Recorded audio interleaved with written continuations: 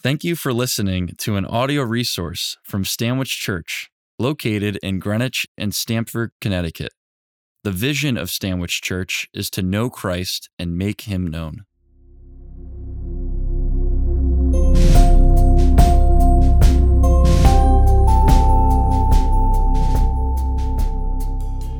The gospel lesson for today is from Matthew chapter 6, verses 1 through 4.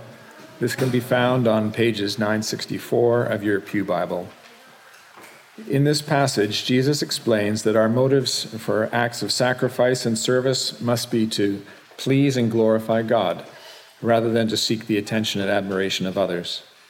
A reading from Matthew chapter 6, beginning with the first verse.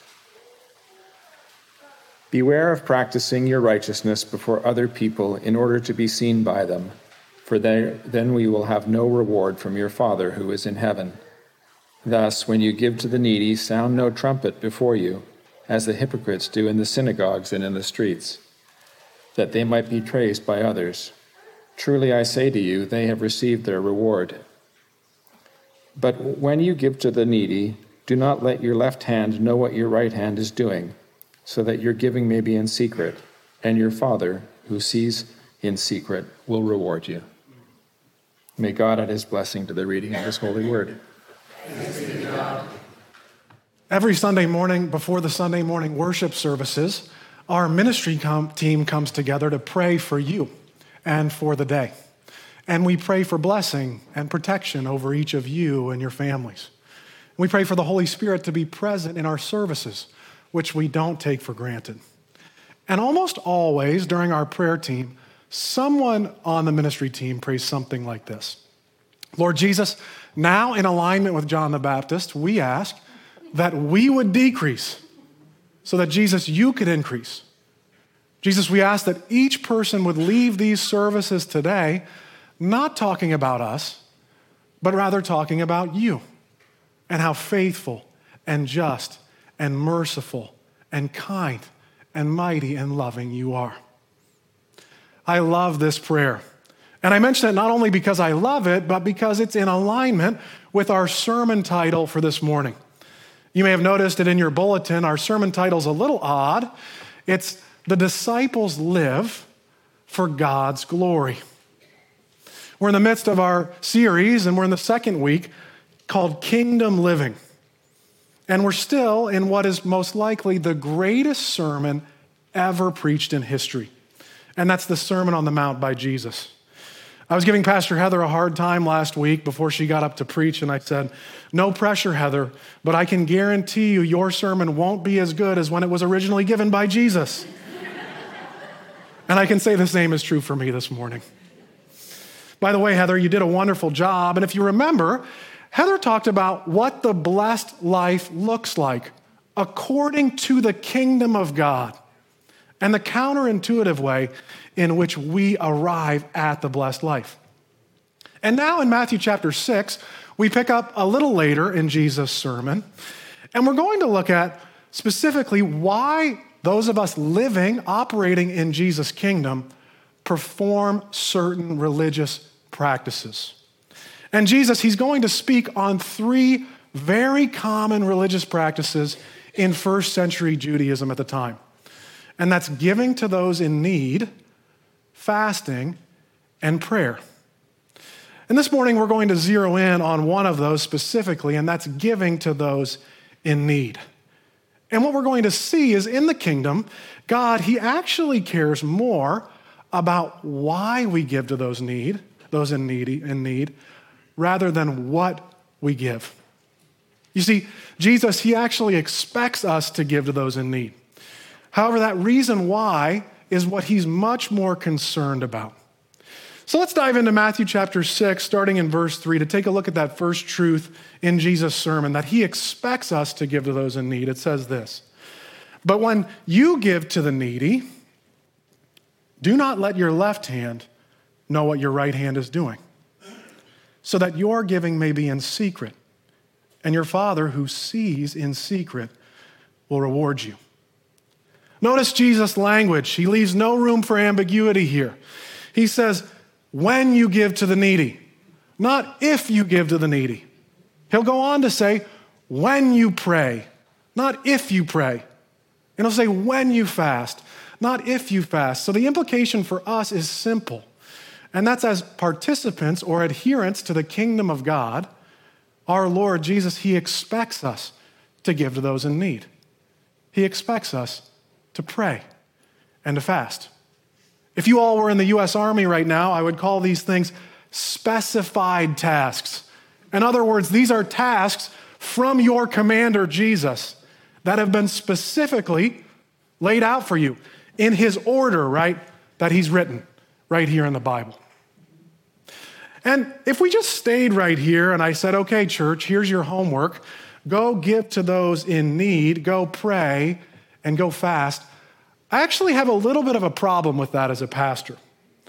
And that's because if I just gave you that homework simply, I'd be giving you the homework of many other major religious groups in the world. There are many others that practice these same things. So this begs a question then. What makes these practices different in God's kingdom? What makes these practices different in following Jesus? And what we're going to see in this passage is it's this, that Jesus, he actually cares more about our motivations. In other words, why we do these things than just doing them. You see, he's more concerned with our inward nature than our outward image. Jesus, he illustrates this point clearly, in fact, with his disciples in the temple in Luke chapter 21. He uses a living illustration with them. It says this, Jesus looked up and saw the rich putting their gifts into the offering box. And he saw a poor widow put in 2 small copper coins. And he said, truly I tell you, this poor widow has put in more than all of them. For they all contributed out of their abundance, but she, out of her poverty, put in all that she had to live on. Jesus says that this widow that placed 2 pennies in the offering gave more than the wealthy. Now, obviously, he doesn't mean financially. There were plenty of people giving much larger financial gifts than she gave. But here's the thing. She gave everything. She gave it all. It's as if this woman was like, Lord, I trust you with my entire being. And what she reveals in her gift is that she's much more concerned with God's affections than she is with the gift itself. You see, this widow, she was so focused on God, she sought him first, that in seeking him first, it actually informed her generosity, her giving. And this is so important because Jesus is going to go on in Matthew chapter 6 to essentially say this, that we can give to those in need and we can fast and we can pray all the time. And we can actually miss the entire point. So, okay, if the heart matters so much, then what's the wrong motivation for giving? What's the wrong heart posture? Well, Jesus, he really clarifies this for us in verses 1 and 2. He says this, beware of practicing your righteousness, that's your good deeds, before other people in order to be seen by them. For then you'll have no reward from your Father who is in heaven. Thus, when you give to the needy, sound no trumpet before you, as the hypocrites do in the synagogues and on the streets, that they may be praised by others. Truly, I say to you, they have received their reward. Can you picture the scene with me for a moment? A wealthy man walking along the street, and he passes by someone that's begging. And just imagine, he reaches into his pocket and takes out a wad of cash to hand this man. But before he does so, he takes out a trumpet that's wrapped around his belt. And he blows the trumpet first. And he says, hey, everyone, look at me. Look at how generous I am. Then he hands the guy money. Or imagine if someone did this in our Sunday morning worship service. If during the offertory, as the plates were passed, as the plate passed to them, they pulled out some money, But before placing it in that plate, they took out a trumpet. And they stood up, and they blew said trumpet. And they said, hey, everyone, I just gave $500 to God. It's quite laughable, isn't it? It's incredibly ostentatious, to be honest. Now, did people blow trumpets in the first century? I've been doing some digging this past week in many different commentaries because I really wanted to find out if people actually did this. And it's funny, there are many different opinions in the commentaries. Some say, of course they did. The Pharisees had a trumpet that they wrapped around their waist. Others say, no, nobody ever did that. And either way, I think what Jesus is doing is he's trying to make a point here. And he's essentially saying, in layman's terms, when you give to others, don't toot your own horn. When you give to those in need, don't call attention to that giving. Whether it's through giving of time, talent, or treasure. You see, his point is simple, that when we give, if our sole motivation is to call attention to our generosity. In other words, if we give and we say, everyone, look at how generous we are, then we're wrong. And I want to stress for just a moment what Jesus isn't saying here, because I think people kind of get bent out of shape about this in Christianity.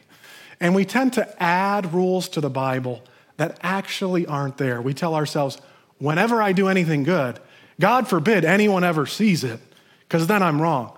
That's not what Jesus is saying. In fact, earlier in the Sermon on the Mount, Jesus says this, let your light shine before men, that they may see your good works and give glory to your Father in heaven. Jesus, he's not contradicting himself here, but instead what he's saying is don't let your sole motivation be your image. Don't let your sole motivation for your righteous acts be being seen by other people. And there are many modern examples of this in our world. For example, when a large corporation gives a donation to a specific foundation, they do it often precisely to be seen by others. Essentially, they're saying, hey, look at us, world. Look at how generous we are. Now buy our product. And this isn't only true about large corporations, this is true of individuals as well. You can drive all over Greenwich and see properties that are named after people that have given large donations for those properties. So what does Jesus call people like this? People that only give attention to themselves. Well, he has some strong language here. He calls them hypocrites. The word here in Greek is hypokrites. We've transliterated it into English as hypocrite. And this is a common word used in the first century to describe actors. Jesus says, people that do this, people that give only to be seen by others, they're performers. They're actors. They're playing the part of being religious or pious. And I want to qualify the word hypocrite for us because I actually think we use the word incorrectly often today. A hypocrite is not someone that has a standard that they don't live up to. That's just called being human. No, a hypocrite, rather, is someone living a double standard. In other words, they look one way with one group of people, an entirely different way with another group. Or they look one way in public, but entirely different in private. The double standard is what a hypocrite is. You see, Jesus, he's concerned here with cultivating an image of righteousness without actually being inwardly righteous. So what's the result of this double life? What's the result of only doing acts of righteousness before other people to be seen by them? Well, Jesus says right here, if we do this with our prayer, our fasting, or our giving, then we should enjoy the applause because that's our reward. Your name on the side of that building, enjoy it because that's it. Those people thinking you're super spiritual after that beautiful prayer you prayed in public, that's your reward. So, okay, this is the wrong motivation for giving. then what does right look like? I mean, I just said a few minutes ago, this is a specified task from our commander himself, Jesus. He tells us to do it. So what does right look like? Well, to see what right looks like, we have to look at verses 3 and 4, because Jesus, he really explains it to us well, I think. He says this, "But when you give to the needy, do not let your left hand know what your right hand is doing." Essentially what he means there is don't pat yourself on the back and say, "Oh man, I'm so generous, I'm doing great." He goes on, "So that your giving may be in secret, and your Father who sees in secret will reward you." See, here's the correct motivation. We give not because others see, but rather we give because God sees, and he honors that giving. And when we give in secret, something amazing happens. He is given the glory. And I want us to think about him being given the glory for a moment, because it's rather countercultural to everything we've been taught, especially in the modern world. Think about it with me for a moment. Everything we've been raised in is about glorifying ourselves.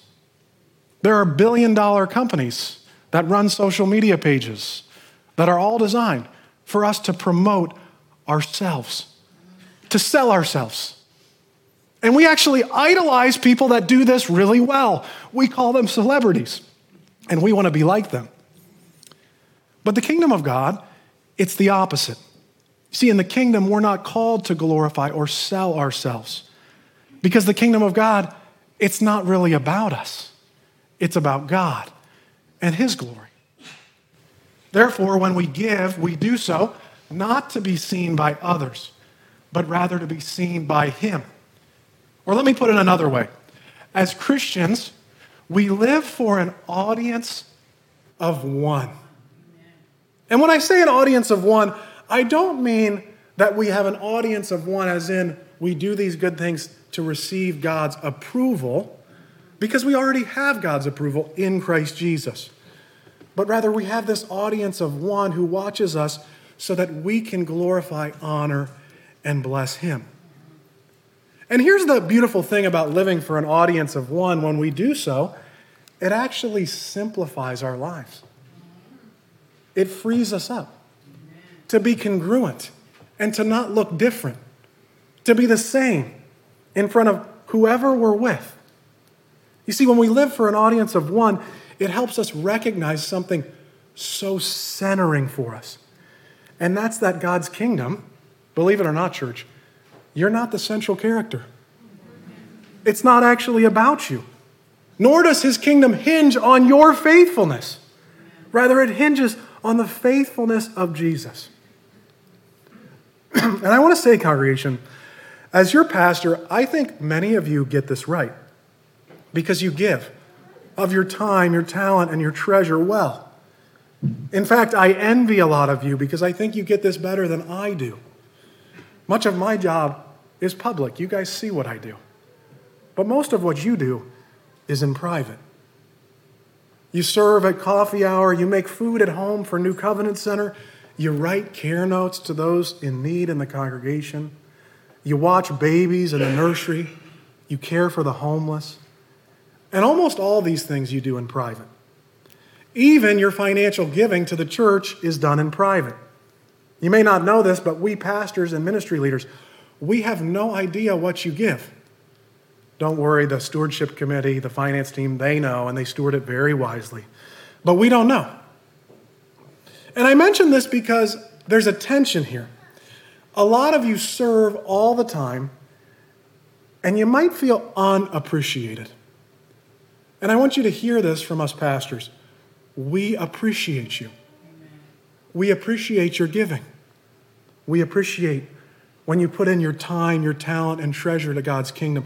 In fact, we wouldn't exist as a church without your giving. But we don't make a big deal out of your giving. We don't call attention to it at Stanwich, not because it's not a big deal. The reason we don't make a big deal out of it is because we're more concerned with your soul, with what's going on with you internally. And that's what Jesus is far more concerned with as well. And not only that, but we also want you to get the best reward, the reward in the life to come. You see, Jesus, he talks about this reward here. And what I find so interesting is I think when we get to glory one day, we're going to be incredibly surprised. Because the majority of saints that have served Jesus faithfully throughout the centuries have done so in secret. And therefore, they're unknown to us. But in the kingdom, in heaven, we're going to know who they are. In fact, I can almost guarantee you that there's probably an older woman serving right now at an orphanage in Uganda. We have no idea what her name is. And she'll be way ahead of me in the line into heaven. Right? Because this is the kingdom of God. And here's the incredible thing.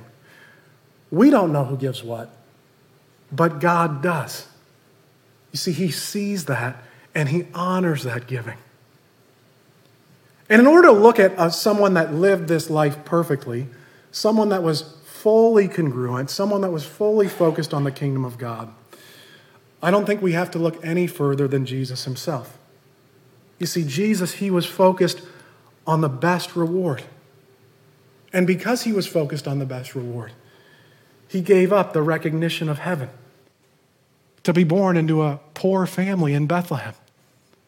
Jesus, the King of Kings, gave up his glory to become an unknown servant. And ultimately, his life of service to the kingdom of God led him to his own death for you and me on a cross. And here's the thing about the cross. The cross was not designed to make celebrities. In fact, the cross was designed to do the opposite. The Roman Empire, they designed the cross and the crucifixion not only to kill someone, but to obliterate them as if they never existed. Most of those crucified throughout history had no burial, and their bodies were eaten by animals after their deaths, and they're not remembered. And Jesus, he did not go to the cross for that glory, but rather he went to the cross for you and for me.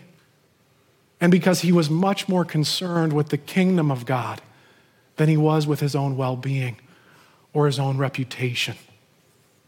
And now he calls us to likewise do the same, to give to those in need around us, not for our own glory, but for his glory. You see, friends, here's the beautiful thing about giving in secret. When we give in secret, expecting nothing in return, expecting no recognition, it's then that we're never more like Jesus himself. Thanks be to God.